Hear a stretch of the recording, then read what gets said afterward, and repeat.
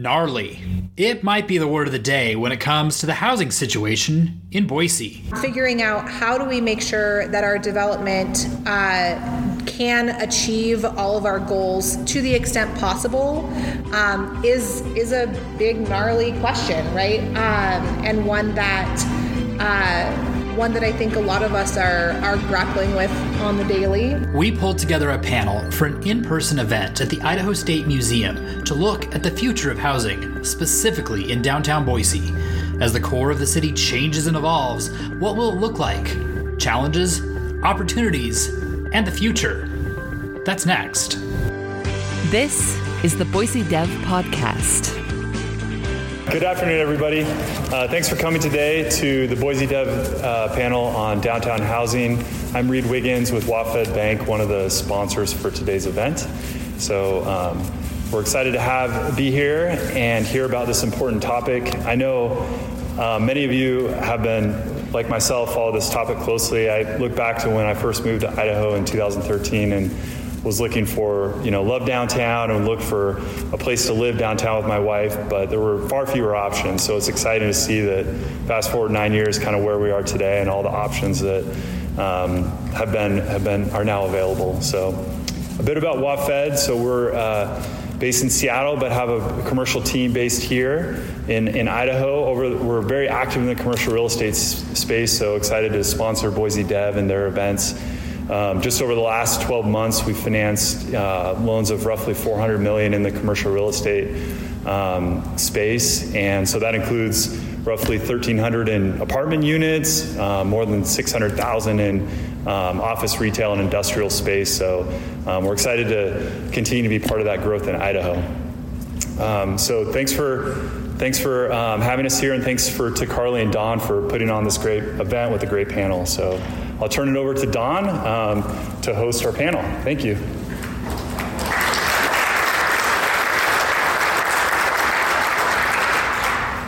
Welcome, everybody. Thanks for being here. Make sure that everything's recording. We'll have a podcast of this later. It's really exciting to see you all here. It's kind of like our email list that has come to life a little bit. We had talked about opening this up to the public, and we didn't. It's just members, so everybody in here is a member, and I appreciate your support. Our other sponsor for today's event is our Boise Dev presenting sponsor, Regions Blue Shield of Idaho. We're very thankful to their support to Reed and to WaFd. Their sponsorship allows us to bring you journalism every day, and your membership allows us to do that. And I'm very thankful to each of you, and we've got some great teammates, a couple of them who are in the room here, Margaret Carmel, who's taking a photo, and Gretchen Parsons, our managing editor. So I wanted to say thanks to all of them.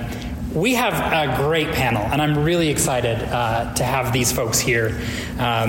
We'll start right here. Nikki Hellenkamp is the mayor's housing advisor with the city of Boise, who works closely with Mayor Lauren McLean. Alexandra Monjar is a project manager with the Capital City Development Corporation. Used to work up in our workspace, so I know Alexandra really well. Sheldon Rodriguez is the principal with SMR Development. Also used to work up in our workspace. I swear I didn't just book people that I used to work near. And then Katie Vila is the COO at Roundhouse. Haven't gotten to work on the same floor as her yet, but maybe that's coming in the future. Downtown housing is going crazy. I think everybody knows that. Margaret and I were kind of doing some work today, and we thought we'd do a little quiz. Who's up for a quiz? So we looked on the Boise Dev Project Tracker, which hopefully you've all used, at all of the housing projects that are in progress downtown. And so our definition is from a project that maybe is just wrapping up, started to fill up, like the Lucy and Thomas Logan on Grove Street, all the way to projects that are announced. And I'll ask you to shout this out. How many units do you think are in some process in downtown Boise? Shout some numbers out. 2,000, 1,200, 16, 3,000, 4,000. Okay, Kelly with ServPro is closest to the pin. There are 3,598 apartment units that are in progress downtown. Who knows if they will all be built? Margaret was like, what is the attrition on that? And it's like, we don't really know. Lots of things are proposed and never happen. But I will say, so there's probably I have a handy dandy list. I think Margaret's going to put in her story tomorrow so you can read it. There's probably 15 here, but there's like 3 or 4 more that aren't actually announced. We've got the 10th and Front site across from Simplot. I'm hearing maybe 35 stories there. We have the Greyhound bus site, which they just announced that they were going to do housing on of some sort, but didn't give much more detail. The Heath family owns land across along Grove Street. They've announced, or they haven't announced, they're looking at some housing options. So it's going to be interesting to see. You think 3,600 housing units get built downtown, 2 people per unit. All of a sudden, that's another 7,000, 8,000 people living downtown, on top of the 1,000 or so units that have been delivered in the last couple of years. So that leads us to our panel today and talking about all this rapid change that we're seeing. And I'm really excited to have all of them here because they all have unique experience in this space, and I think we'll have a good conversation. So I want to start with, where are we now? If my TV producer, if I had a graphic up here, it would say, where are we now? So Katie and Shellen, I think this is a good question for you. Let's talk about some of those new housing starts in the last few years. There's a bunch of roundhouse projects in there. Shellen, I know you've got some things going on. Tell us about some of the projects you're working on and that you're excited to start with. Katie, we'll start with you. Sure. So we just came to market and are starting to lease up a project called Hearth on Broad, which is at the corner of 4th and Broad. That's about 161 units. And then in our pipeline, we're actively working on, we own a 7-acre site on the west end of town. We call it internally the Whitewater site. So it's basically bordered by 27th, Fairview, Whitewater, and I'm missing one side. And so that one, we have a development agreement with the city of Boise, and we're gonna hopefully break ground later this year on about 181 units on the west side of town. And then we have a fair amount of land holdings downtown. So in between the Fowler apartment buildings and the Hearth apartment buildings, we own another, call it 1.3 acres. And we are just starting the planning phases of what will be a mixed use. There will probably be a small apartment component to that, but it'll be primarily mixed use. So we're still working on the programming for that. We saw some demolition on that site recently. Is that kind of getting ready for that? Somewhat. It was also, we had an old office building there that, quite frankly, just needed to be torn down. Shellen, you're working on something really interesting. Tell us about that. A few things, but I'm thinking about Idaho Street in particular. Yeah, it is interesting. Thanks. Katie certainly has more and larger projects in the pipeline than I do with my partners, but the project at 18th and Idaho, it's facing Idaho. It's almost a half a block, but not quite. It's 48 units. It's about 30% completed, so the wood's coming up on that. And it is interesting because it doesn't use any federal funds, but it is somewhat affordable for a term. We use primarily CCDC land, which we competed for with other developers, and then we combined it with adjacent sites that we paid market rate for. So it is deed restricted to different extents, but at the end of the day, it's about 100% AMI affordable, which I don't know if you guys know what that means or if you care, but it's about, for like a family of 4, $75,000 a year is what you're making at 100% AMI, and what you can afford is $1,600 a month for an apartment, generally, always depending on your family size and the unit size, etc. But it is a pretty interesting one. It used the housing bonus ordinance, with which the city of Boise passed in 2020, I think. I think we were the first ones in using that, and since then there's been a whole slew of them. So you can see how that type of policy, does create housing. And then I have some other projects that, I would call pretty close to downtown, but I think it depends on who you ask. I think that the footprint of downtown should be larger than maybe what we've traditionally thought of as downtown.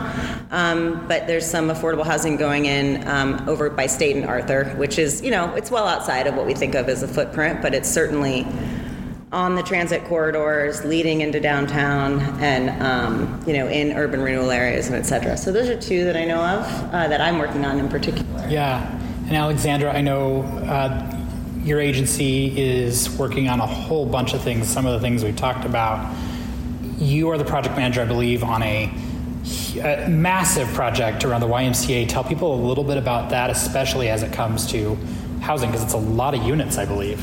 Yes, yeah, the Block 68 Catalytic Redevelopment Project, we issued an RFP for 2 parcels that are approximately an acre total, and we've selected Edlin & Companies, DeChase Mixis, and Elton Companies as the development team to work with on that. So we are in negotiations with them. If that goes forward, that phase of their master development plan would include 450 units, and 220 of those would be in a mixed income project, and that also would have a deed restriction for rent rates to maintain affordability for your average Boise household. And so there will be a mix of affordability like with Shellon's project. And as part of that, we're also participating in a structured parking garage to provide public parking, and then also hopefully catalyze redevelopment on some of those surface lots that surround the area as well. Such an interesting area because there are a whole bunch of surface lots. I know the Christmas parade folks will be really upset because that's where they stage my uncle's on the committee, so I know for a fact they'll be upset. But obviously places where flat lots for cars are right now can be put to better use. How's that? I mean, you've got a tight timeline on that. Is that project really moving along and cooking? I know you've got there's a next step later this year. Yes, we are aiming to sign our disposition and development agreement in September. It's an aggressive timeline, but we are coming up on the end of our downtown districts, so River Myrtle Old Boise District and the West Side District. River Myrtle closes in 2025 and West Side in 2026. So it'll be, I think, down to the wire on the project, so we're moving quickly and we're working with our developer partners on that. Once those districts close, we cannot participate in projects in those areas anymore.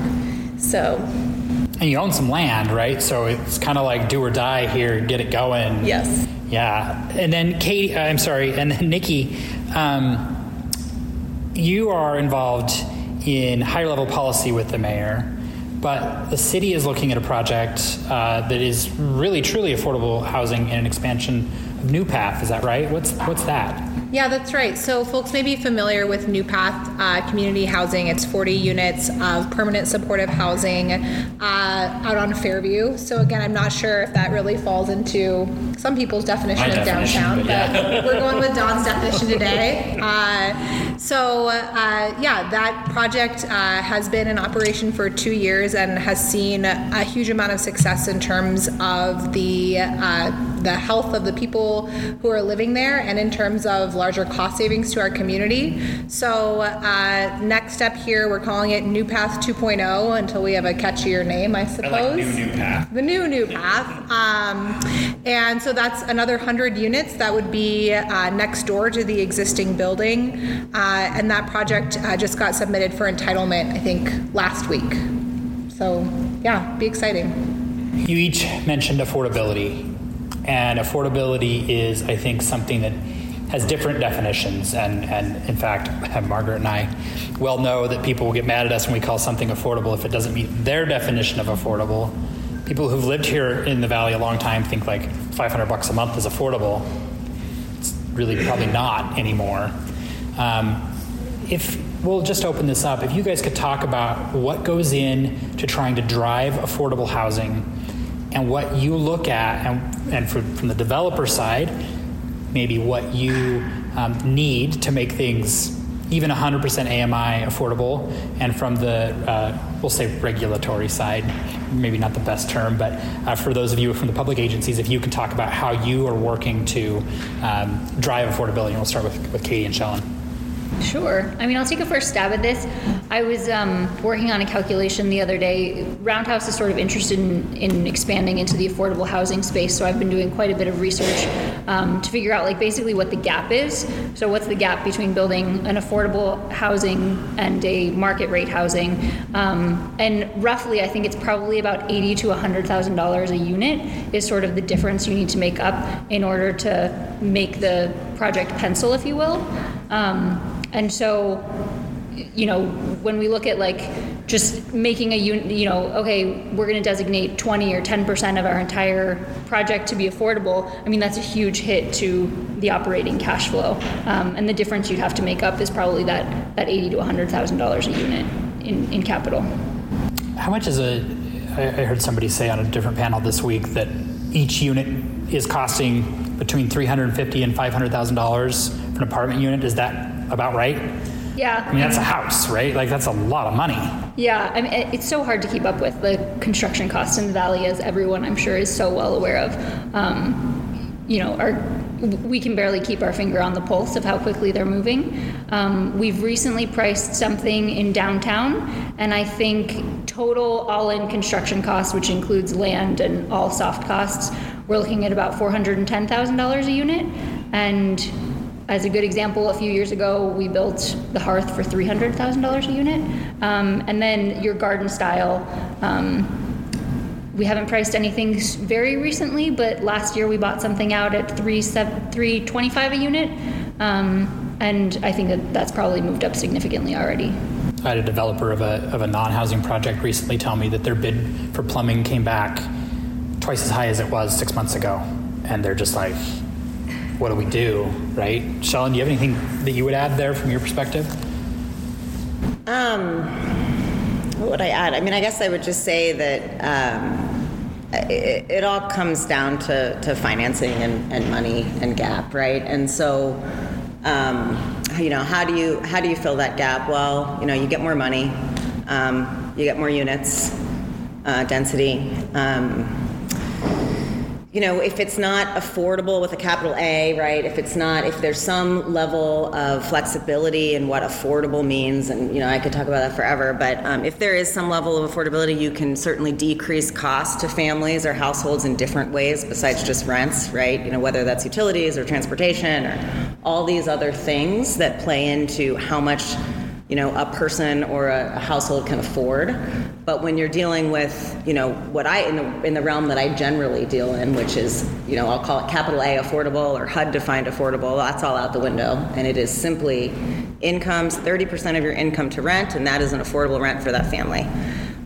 Doesn't matter if they can walk, bike, or ride, or, all those things. So I don't know if that adds on or not, but it really just comes down to money. So I've been told to speak up. I got a text message on my wrist. I won't say who. So I will speak up. We'll all speak up here a little bit, make sure everybody can hear us. Can you hear me in the back? So let's talk about the role that your agencies play. What is being done, and what are you looking at to try and move the needle here on affordability downtown? Across the city, certainly, but specifically downtown. You want me to go first? Go ahead. I'll fill in. Yeah, so for us, that would be, the projects that we have, like Block 68, like the project with Sheldon on Idaho Street, where we can creatively use the tools that we have to assist in making a project pencil. So when we dispose of property, we have the ability to discount the land based on a reuse appraisal, and that's where we get the rent restriction. So the value of the project is lower than the cost that it takes to develop, and we are able to discount the land to fill that gap. We also participate frequently. I think pretty much any of those projects on your list, we'll probably have an agreement with them where we're going to help through tax increment financing with public infrastructure. Let's explain what tax increment financing is. Yes. Because it is one of those terms that we fly by. Explain that. Now you're gonna. I know, right? I wasn't prepared for this. Yeah. Okay, so basically, when we establish the value of a parcel before it is improved, and that's the base value, and then once the project is done, it's reassessed. the increment value is the difference between the final project value and the pre-project value. And so the taxes that are received on that increment value come to the Urban Renewal Agency, and our practice is to form an agreement where we reimburse a percentage of that to cover the eligible expenses, and those all would be public infrastructure improvements, whether that's utilities or streetscapes, or parks, parking lots, things that are public. Fiber, all sorts of stuff, right? Okay. Nikki, I know from talking, we've interviewed the mayor a number of times. This is like priority A1, top of the list. What are you looking to do, and how are you looking at downtown as a place? I know there's a whole bunch of things that go into this. What's the mayor looking at? What are you looking at downtown? Yeah, so in thinking about how we define affordability, I think considering the broad spectrum of definitions and the broad spectrum of incomes that we hope to see for people living downtown is a good starting place. And so if you look at the city recently, maybe not so recently now, last summer, did a housing needs analysis that essentially said that the city needs to add something like just under 2,800 units of housing a year for the next 10 years in order to meet its housing need. And that of that around 2,800 units a year, something like 77% of those units need to be affordable to people, to households making 80% of the area median income or less. So that is a lot, is kind of an underwhelming way to put it. And of that 77%, the majority of that is actually needs to be affordable to households making less than 60% of the area median income. So when the city sat down and looked at the units that were being permitted at that time, and started asking questions about, well, how much do you plan to charge in rent, and what's, how many, where are we at now? How is this looking? What we saw was that we are seeing an incredible amount of growth in terms of housing units in our area, which is the good news. And the challenging news is that very, very few of those units are affordable to people making 60% of the area median income or below, for all of the reasons that Katie and Shellen said. It's very expensive to build right now. So how do you, with new construction, how do you get at this immense need for housing that is affordable to people who are on Boise budgets? And so I think that when we look at that, at the level of need for households at those budgets, the city is really looking at that and saying that housing at 60% area median income and below, it is unlikely that that housing is going to be built without some kind of subsidy, right? That's just what's needed in order to make the math make any kind of sense. And so when it comes to the city's investment, that's really where we're focused, is on that 60% area median income and below. How can we help those projects get across the finish line, particularly, and maybe I shouldn't say particularly, including in downtown, where of course you have reduced costs for folks because there is access to transit and there is walkability. So that piece is obviously really important.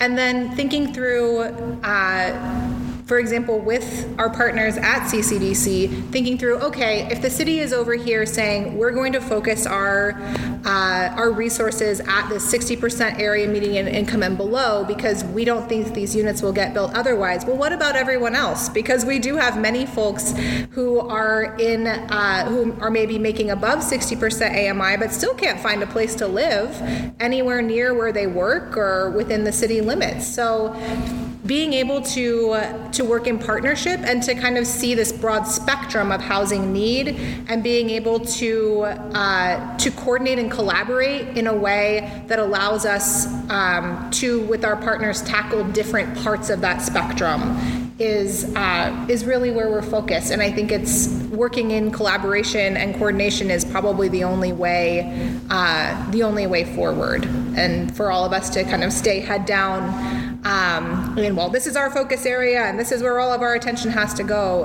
is probably not going to get us towards our goals.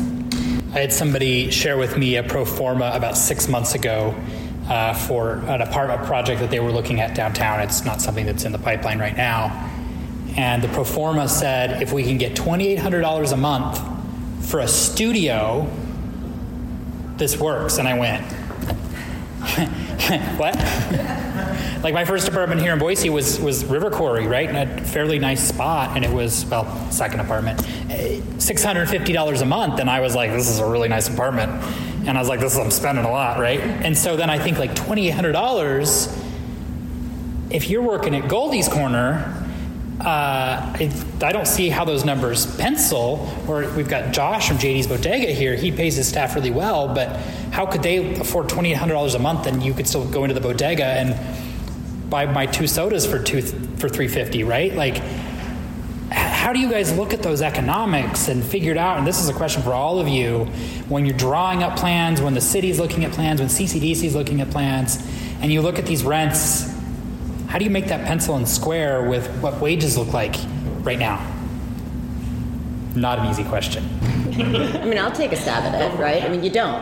Yeah. I mean, that's the answer, and it's brutal, but it doesn't work. So until we do things that help make it work, or until costs come down, right? I mean, I said it's about financing, and I say that meaning, sources and uses.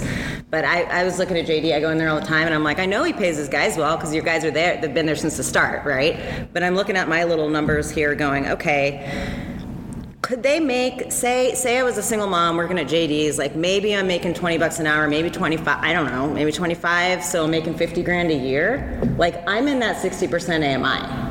So I just want to be, like, we talk about 60% AMI, 100% AMI. We talk about what, we use that term a lot, but what does it actually mean? It actually means, like, for a single person, it means, $30,000 a year. For a single mom, it means a little bit more, closer to $40,000 a year, right? It's based on household size. But right now, the dollars and cents, the math does not work.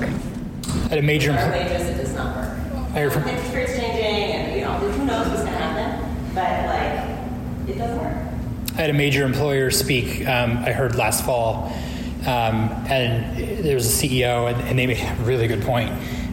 They said, if you're not raising your people's pay at least 5% right now, they're getting a pay cut. And that goes into everything, right? Because housing costs are going up and all these things are happening all at once.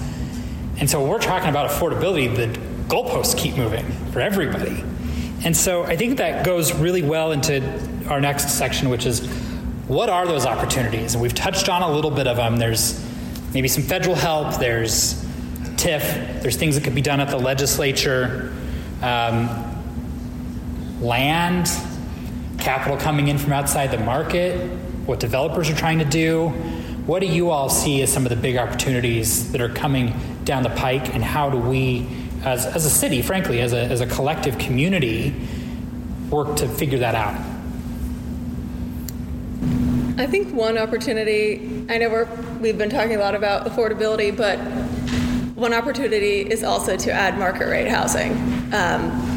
Any housing is needed housing right now, and if you have a new market rate housing project, maybe that allows some people who have the means to move up into the newest and best place. And some of those older existing apartments become available at lower rents because you can't charge as much for an old place as you can for a new one with all the highest finishes and everything new. The other opportunity, I think, is something Shellen mentioned and Nikki, is transportation. And so really making the infrastructure for active and affordable transportation reach the people who need it and make it safe and comfortable to use. And so we're looking ahead at the State Street District as a transit-oriented development district, and a big focus of that will be infrastructure that allows people to walk to the bus stop, and a nice, efficient bus system that will allow people living all along the corridor to come to work downtown. Okay, let's talk a little bit about transit. It's later in our thing, but I think this is a good place to talk about it. I have a cousin, a niece, essentially, who's a teacher in Southeast Boise, and my wife and I went to her baby shower, and she lives in Kuna, in like deep Kuna. Cute little house, cute little starter home. And I was talking to her, and I was like, where are you working? And she's like, oh, I work at White Pine. And I was like, White Pine? Oh my gosh. That's a long way, because we had just driven. We live in East Boise, and we'd driven there. And, you know, when I was growing up in Boise, the teachers kind of lived near the school, right? Like, I knew where some of my teachers lived because they were, and now the idea of a school teacher living near a school is hard. However, Sheridan is her name. She drives from Kuna to White Pine and back every single day, and there's a cost to that we don't think about. Downtown actually has some opportunities to help that hidden cost of transit. What are those? Bus is one of them, but what are some of the other things that can go into that to maybe make this easier? And we are going to talk about parking, because of course we are. Yeah, I mean, just what the story you were telling really resonated with me. It made me think about my 8th grade science teacher who lived in Star and commuted in to North Junior High, and we were all like, Mr. England, what are you thinking? And he was like, it's not that far. Like, it rhymes with far. Yeah. It's Star. It seemed very far to us. But yeah, I mean, that old mindset of like, well, you got to drive till you qualify, you know, is part of what has gotten us where we are. This idea that like, well, if you can't afford to live close here, you just got to keep going until you find the place you can afford to live. Like, well, I mean, yeah, but then it bites us in the way that you're describing, that now we've got folks who who would be able to bike or walk or have short commutes to work, who are now in and out and spending time, not only spending their money on gas, but also spending time in traffic that they could be spending with their kids, in their communities, doing a million other things with their lives and time other than sitting in a car. And that cost is one that I think it is really, really important for us to grapple with and to think about as we're looking at what are the opportunities for development downtown, and how do we make that possible for folks who are working, I mean, normal people jobs, and is, I guess, one way to put it. But how do you make it possible for folks to actually live close to where they work, so that it benefits our entire community, not just that one person or one household? Katie, I heard Casey Lynch, who's the principal in your firm, speak a couple days ago. And he gave a number. I don't actually remember the exact figures. Hopefully you can bail me out here. But he said a single stall of structured parking is like $50,000 to $60,000. Yeah. On top of what we were talking about earlier, how do you figure that in? And are you doing one stall per bedroom? Are you doing one stall per unit? Are you doing less? And how do you figure that out so there's not a giant parking garage with 2 apartments on the top, right? So, I mean, it's interesting. So maybe like going back in history a little bit, when we built the Fowler, we originally had an agreement with CCDC to purchase a portion of our parking garage, and CCDC purchased from you. Purchased from us, right? And they were going to own and operate the parking garage. And the reason was like at the time that was the only way we could make the entire building pencil. It was really the first mid-rise in downtown. Rents weren't there. The only way to get the entire thing to financially make economic sense was to sell CCDC a piece of the garage. And we were about to deliver, and there was some rent growth in the market in general. And we actually negotiated with CCDC, you know what, we really need the parking because people in downtown still have cars, right? And if we want to lease up 159 apartment units, we're not going to be able to lease them up unless we have parking spaces to give them. And so we ended up taking it back. The really maybe ironic thing was at the end of the day, the spaces that we took back from CCDC, because, I mean, there's a cost associated with renting a parking space still downtown, the residents were not willing to pay that cost, and a lot of them found alternatives. And so when we finished lease up, I think that our parking ratio of actually utilized spaces by residents was 0.9 spaces per unit, which was really interesting. So not per bedroom, but per unit. Per unit, yeah. And so exactly what that meant on a per unit basis, I didn't really dig into the weeds, but when we built the Hearth, we were able to be a little bit more conservative with our parking ratio with that in mind. And I think we're parked just a hair over 1-to-1 at the Hearth, and so we have a little bit of flex room. But what we really learned was I think there's still enough options downtown, whether it be surface parking lots, etc., that help balance that so that people feel like they can live at the Fowler or the Hearth and find a spot that's reasonably priced, not too far away.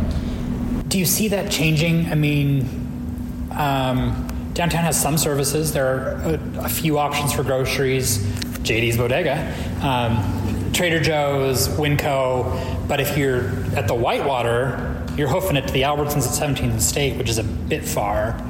Do you see that that's going to change over time? Do you think that you'll be able to bring those parking levels down and maybe make things a little bit more affordable, or are we kind of stuck here? I mean, I think that really the answer lies in what does public transit look like for Boise in the future? And I think I heard someone say once, no downtown is a good downtown if it doesn't have a parking problem.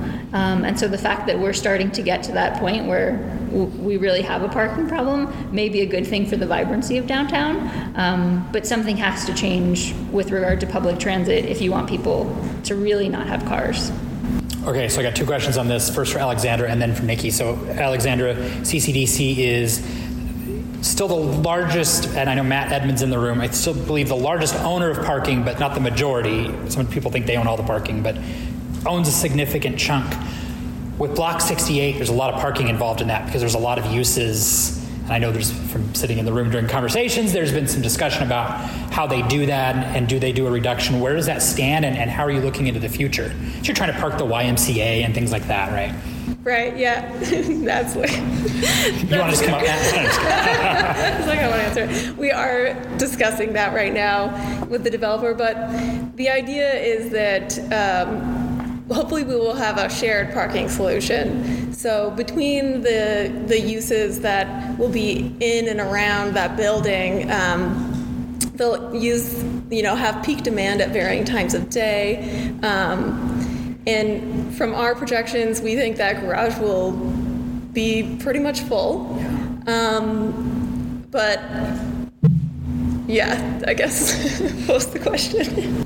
No, I mean, I think you answered it, right? You're trying to balance off a bunch of needs. Yeah. I'm sure that the agency would love to, well, I'm not sure about that, would like to build as little parking as possible, but you're also trying to be like, you can't have no parking, right? Right. Yeah, I think that the reality of Boise is that people have cars and they need to park. So, I mean, we are trying to, yes, hit that sweet spot of parking is expensive, so how much do we need that will make a profit to the agency or pay for itself to the agency? And the developers ask the same question. It's really expensive to build parking, so how does that fit into rent? Do you offer it in addition to rent? And I think we looked up, just as a factoid, Matt, it was 0.7 spaces per unit is kind of the average that we're seeing with some of the recently completed apartments downtown. Is that right? That's at the low end. At the low end, okay. He said that's at the low end. He's not mic'd, so we'll have to... 0.7 to 1. 1.1. So, yeah, Sean, go ahead. Well, I just want to add in thinking about it the way that maybe private sector would think about it. The private sector doesn't like regulation. Alert! If anyone didn't know that, but I do. Sean used to work at CCDC.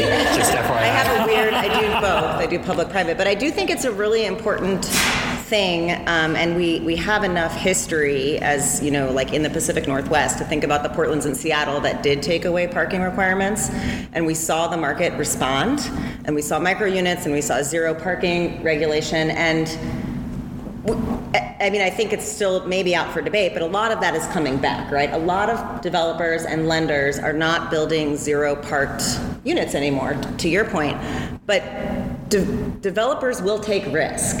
Like, it is what we do. And so I always like to take the opportunity to make a point about policy when I have folks in the public listening, but like, give us opportunity to take the risk, right? So give us a zero parking. We're not going to park everything in downtown to zero, to Katie's point, right? We're going to do what we think we can make money doing, and we're going to do what we think we can rent units doing. So just give us the flexibility to go low, and let us take the risk. So to my knowledge, there's only been one project built downtown recently with zero parking, and that is the Vism Development Vanguard, which is right next to American Cleaning. And I remember on Twitter, which is where all of the best thought happens, somebody was like, this is great, it's a zero parking development downtown, because there is no requirement for parking in the core of downtown. But Clay Carley's company built a huge Mondo parking garage literally across the street. And without that, I don't know that project would have happened, right? Exactly. Without that project may not have happened. So let the market figure it out. Yeah. Right? Like, it did. It will. And there might be some hurt, developers might go under, there might be some pain points, but let development occur. Let us take risk is kind of and that all makes, I'm trying to say. No, I think you're right. Because with Thomas Logan and the Lucy, they actually don't have parking in them either. And the B-Sides also doesn't have parking. They all do have parking around them and available to them. And yes, with Clay Carley's projects, that garage was built with that in mind, that the way to bank these apartments was because there was parking a block away. It's not like under your building, but it's close enough that it's convenient for those who need it. But that also made, the costs are in that garage, and now they're not included in the Lucy or Thomas Logan, in the construction of those buildings or in the rent of those buildings. And for Thomas Logan, the financing on that was so close that there's no way that it would have worked with the park. Yeah, and so the Thomas Logan has units at 40% of AMI. Like really, I think even Boise Dev Facebook group readers would say that it's affordable. They're really good rates, especially for downtown, but there's only that Facebook group's great. Nikki, I know that you're the mayor's housing advisor and not the mayor's transit advisor or the mayor's climate advisor, but when I've talked to her and I asked her, what's your top priority? And she's like, well, there's three and they all tie together. And those are kind of the three. When you're looking at solutions for housing, what role does transit and climate play in that? Because they all kind of balance off of each other. The city's got aggressive climate goals. It's trying to figure out transit. How are you working together with all those different pieces to drive affordability and to drive new units? You said, and I know this is a long question, so I apologize, but you said that you're looking for 2,800 new units a year. And at the start of this conversation, I was like, hey, we're getting 3,500 new units downtown. Isn't that a lot? Well, that's not even 2 years worth of units. And obviously that's just downtown, but it goes quick. It does go quick. Yeah. Long question, short answer, I love it. It means I'm talking too much. So I think your question was about the interplay between housing, transit, and climate. And I think a lot about what it means to try to do transit-oriented development in a setting where, you've only got bus lines. And so you think about, okay, well, I'm going to do my transit-oriented development here. Sure hope the bus line doesn't move because suddenly I'm no longer transit adjacent. And so really thinking through, okay, how, kind of to my point earlier, how do we work with our partners? So, for example, if Valley Regional Transit is focused on, we're going to do best-in-class service on State Street, great. Then we have a little bit more reliability in terms of we can build affordable on State Street and know that the folks who are living in those units will likely have access to reliable transit. And especially with our partners with CCDC and their urban renewal district there saying, okay, maybe we can stack hands on this to say we can try to achieve some transit and climate goals and housing goals together. But really thinking through what does it mean for us to prioritize, for example, our affordability goals and climate goals sometimes are in conflict with each other. I think that's an important thing to just be frank about, that if you want to build highly energy efficient units, then they are going to cost more, at least up front. And there are certainly those considerations around, well, in the long term, your costs are going to be lower with utilities, all of that. And those conversations are important to continue to have because they need to happen together to your point, and figuring out how do we make sure that our development can achieve all of our goals to the extent possible is a big gnarly question, right? And one that I think a lot of us are grappling with on the daily, including myself and the mayor's transportation advisor, who sits maybe about as far away from me as that piano. So we have lots of these conversations, just informally, the two of us. But I think it really does come down to that piece of, transit costs, families, households' transportation costs, and their housing costs are very, very linked. And so if we can, to Shellen's point, if we can address some of that, some of the impact of both of those costs on a household's budget, whether it's by making it so that it's possible for them to have a lower transportation cost, or it's possible to lower the housing costs, ideally both, then we can really start to have some kind of impact on, can I afford to live here? Can I afford to live downtown? Depends on, do I have reliable bus service to get to where I need to go? Am I going to be able to get to the grocery store?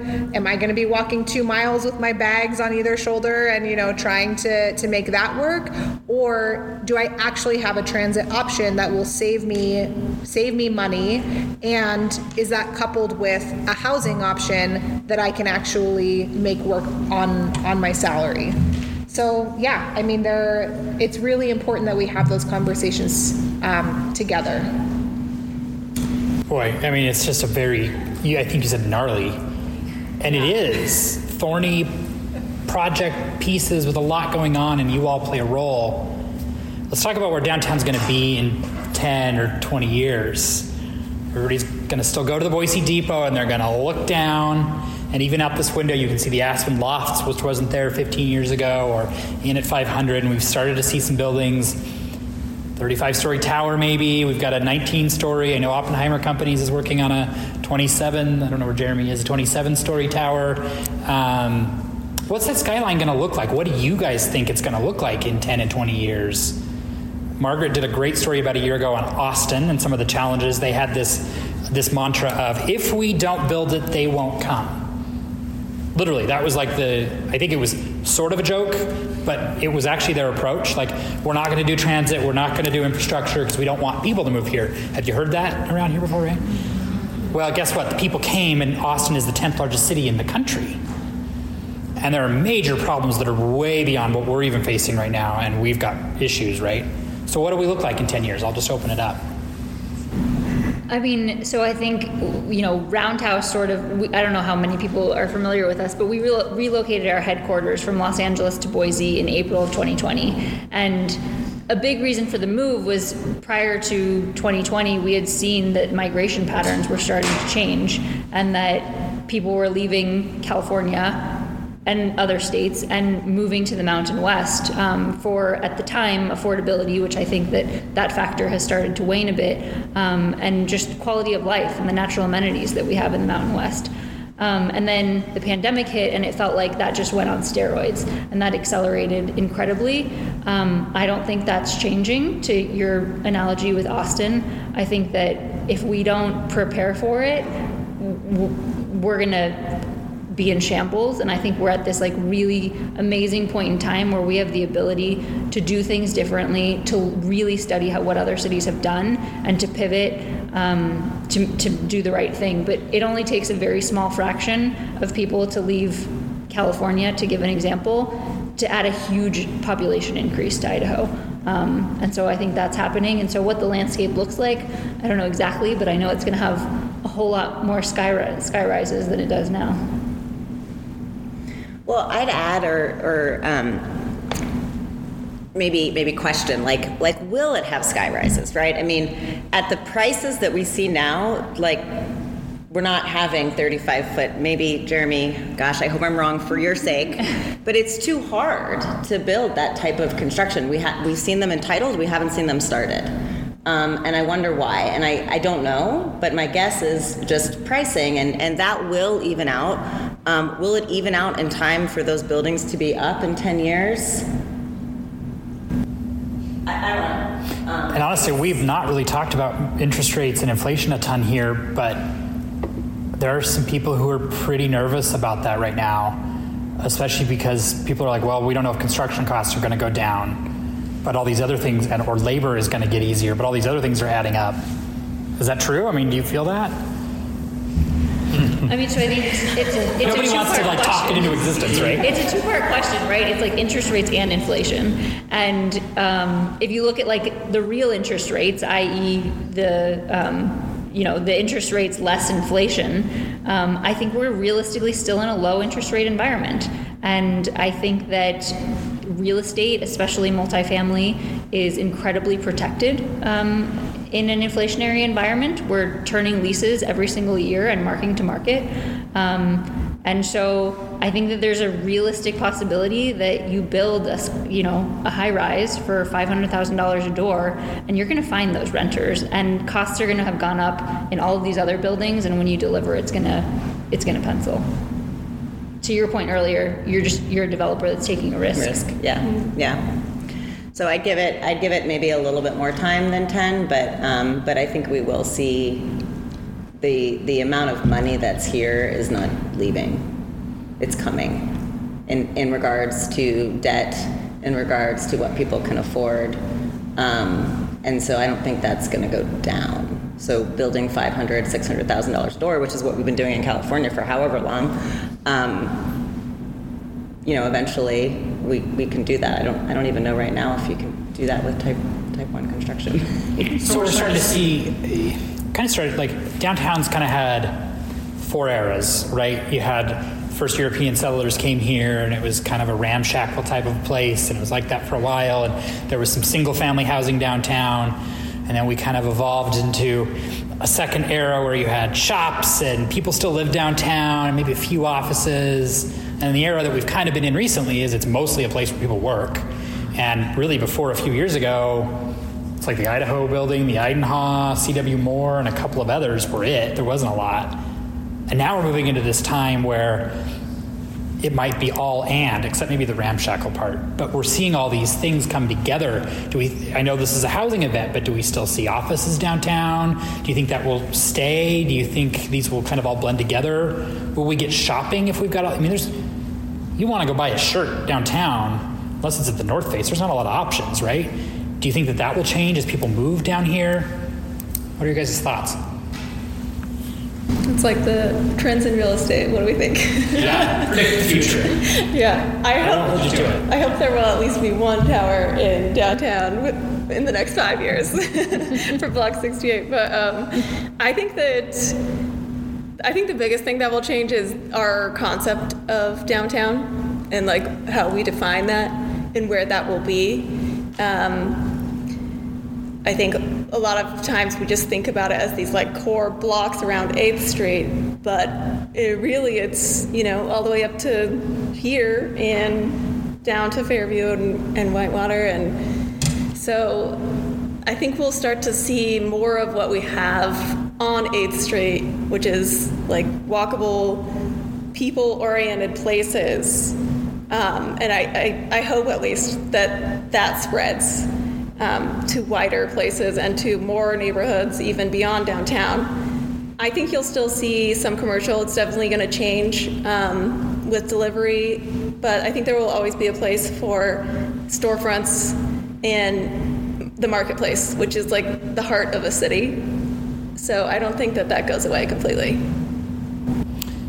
Okay, we're going to wrap up with this. We're going to start with Nikki this time, so you're going to get the pop quiz here. What are you most excited about right now? Oh, I think one of the things that is really exciting for me is living. This is going to sound so cheesy. You're going to be sad that you started with me. No, I mean, we live in a community of people who still have the capacity to be, to look at the fact that people can't afford to live close to where they work and be upset about it. And not just kind of shrug their shoulders like, well, what do you expect? Like, it is what it is.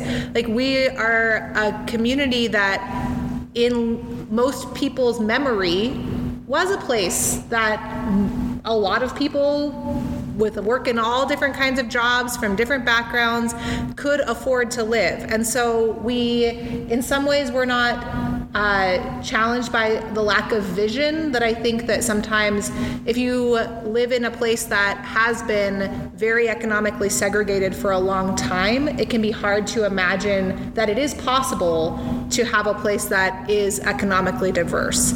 And that is not our problem here. I think we are still, in conversations I have with people, in comments that elected officials make, that regular people make on Facebook, people look at that. People look at, your cousin, niece, a school teacher living in Kuna and commuting into Shadow Hills, and we say, oh my gosh, there's something wrong here, instead of saying, yeah, well, at least she's got sounds like she's got a cute house, and like commutes suck, but it is what it is.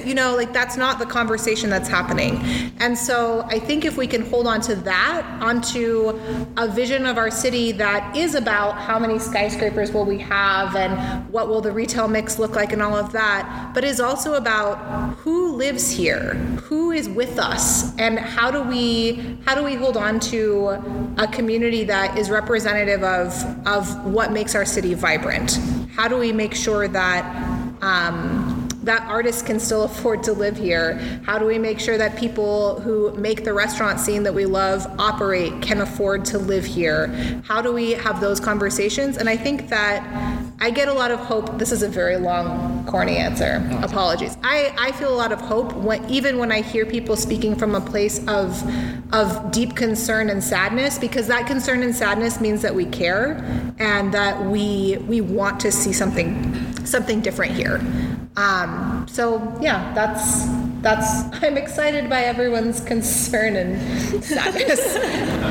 It's an optimistic answer, though, ultimately, right?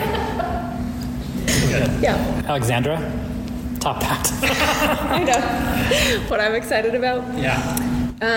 Block 68. Yeah, Block 68. I am really excited to be with CCDC at this time. It's a really transformative moment for downtown. We're seeing the fruits of these districts bloom into real public spaces that I think create the type of environment that lends itself to like what we call Boise kind.